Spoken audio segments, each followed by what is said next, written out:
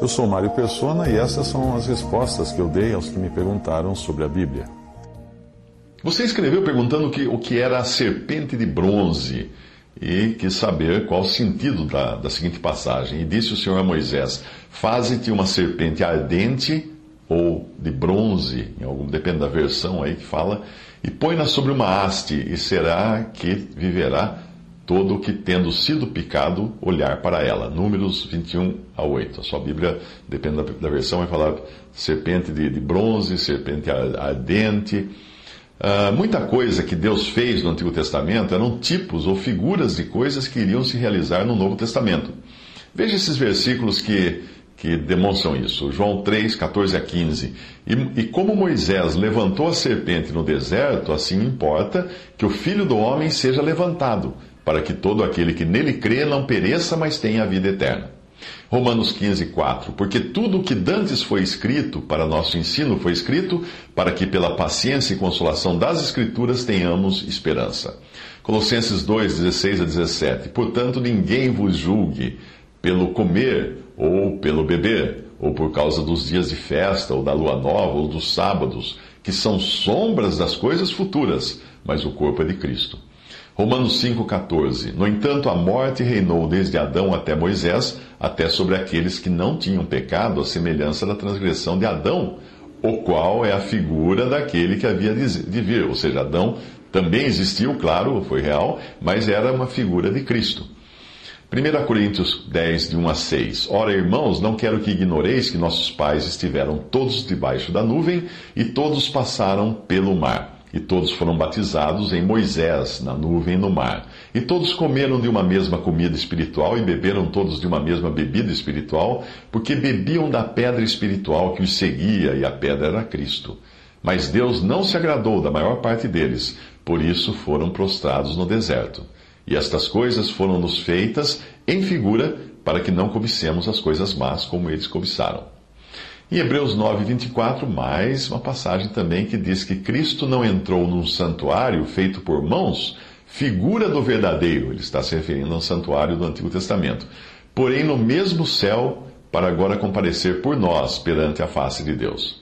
E Hebreus 11, 17 a 19 diz que pela fé ofereceu Abraão a Isaque, quando foi provado. Sim, aquele que receber as promessas ofereceu o seu unigênito, sendo-lhe dito: em Isaque será chamada a tua descendência.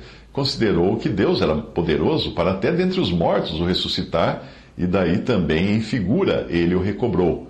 Ou seja, a história de Isaque, de Abraão e Isaque, é a história de Deus oferecendo o seu próprio filho para morrer por nós.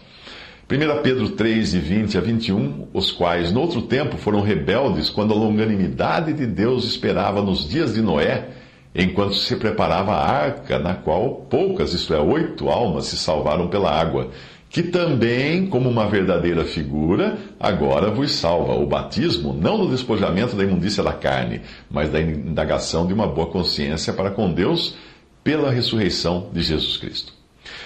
Eu tenho um texto que eu guardo já há anos, que explica a passagem da serpente de bronze, essa passagem do Antigo Testamento da serpente de bronze, e esse texto usa um quadro antigo para explicar.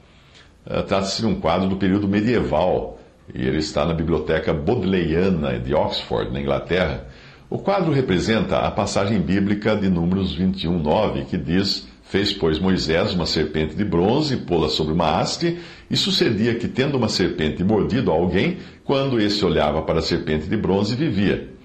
É interessante pararmos um pouco para analisar o que o artista desse quadro medieval quis expressar. Quando você olha para o quadro, você repara que tem uma haste, que está no quadro como se fosse uma pequena cruz, uma espécie de cruz comprida, alta, mas lá em cima uma barra transversal, sobre a qual está a serpente de bronze.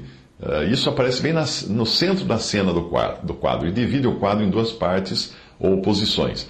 Enquanto de um lado você vê muitas serpentes, no outro lado não tem nenhuma serpente.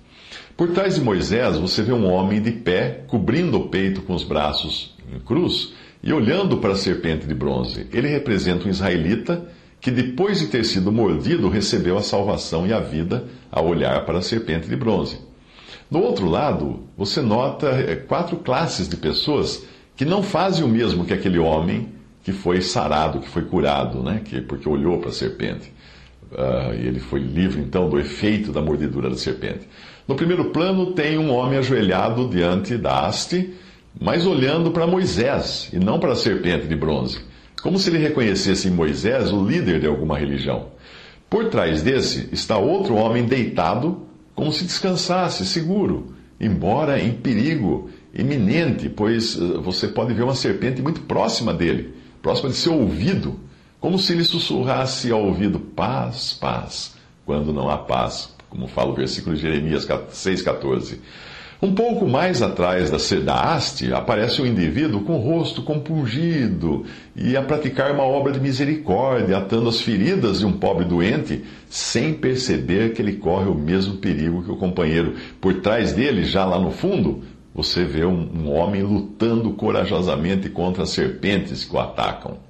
Todavia, nenhuma dessas pessoas está olhando para a serpente de bronze, como tinha sido ordenado que olhassem. O mesmo acontece na vida da maioria das pessoas. Existe um caminho de salvação claramente assinalado, mas em vez de aceitá-lo, as pessoas seguem por outros caminhos, outros 4 caminhos, que nada lhes valem. Ou elas olham para líderes religiosos esperando deles a salvação, ou descansam neste mundo achando que estão seguras do juízo, ou praticam obras de caridade, confiando nos seus méritos, ou ainda tentam lutar contra o pecado, confiando em suas próprias forças. Porém, nenhum desses métodos é eficaz. Aquele quadro é o testemunho silencioso de um artista anônimo, ninguém sabe quem pintou, do princípio do século XV, que viveu retirado em algum monastério da época, uma época de muita ignorância, muita superstição, mas que o artista demonstra ter recebido a luz do Evangelho. E o seu quadro é prova disso. Quando nós não estamos deitados com uma sensação de falsa segurança, estamos lutando contra as serpentes, combatendo o pecado, o que é o mesmo que apoiar-se nas próprias forças. Nós tentamos vencê-las, vencer as serpentes, confiando nos nossos méritos. Tentamos praticar boas obras, esperando com isso receber a anulação dos nossos pecados. Isso também não passa de confiança própria. Ou então nos apoiamos na religião, nos seus líderes, pensando que nisso nós vamos encontrar salvação. Não vamos. Apesar de todos os esforços, homem algum pode salvar-se a si próprio. É preciso aceitar o caminho que Deus determinou, é preciso achegar-se a Cristo, reconhecendo-se um pecador perdido e olhar para Ele, o crucificado, para se receber a salvação. Assim como Moisés apontava para a serpente de bronze pendurada no madeiro, Deus aponta hoje para aquele que morreu no lugar do pecador. Foi o próprio Senhor quem revelou a analogia que existia entre o episódio da serpente de bronze e a sua própria pessoa, quando ele disse: como Moisés levantou a serpente no deserto, assim importa que o Filho do Homem seja levantado, para que todo o que nele crê não pereça, mas tenha a vida eterna. João 3, 14 a 15. Se você está sentindo os efeitos da picada da serpente, do pecado, se você sente os efeitos do seu veneno, volte-se para Cristo. Olhe para Ele, por fé, morrendo por você na cruz, e Ele lhe dará o perdão e a vida eterna.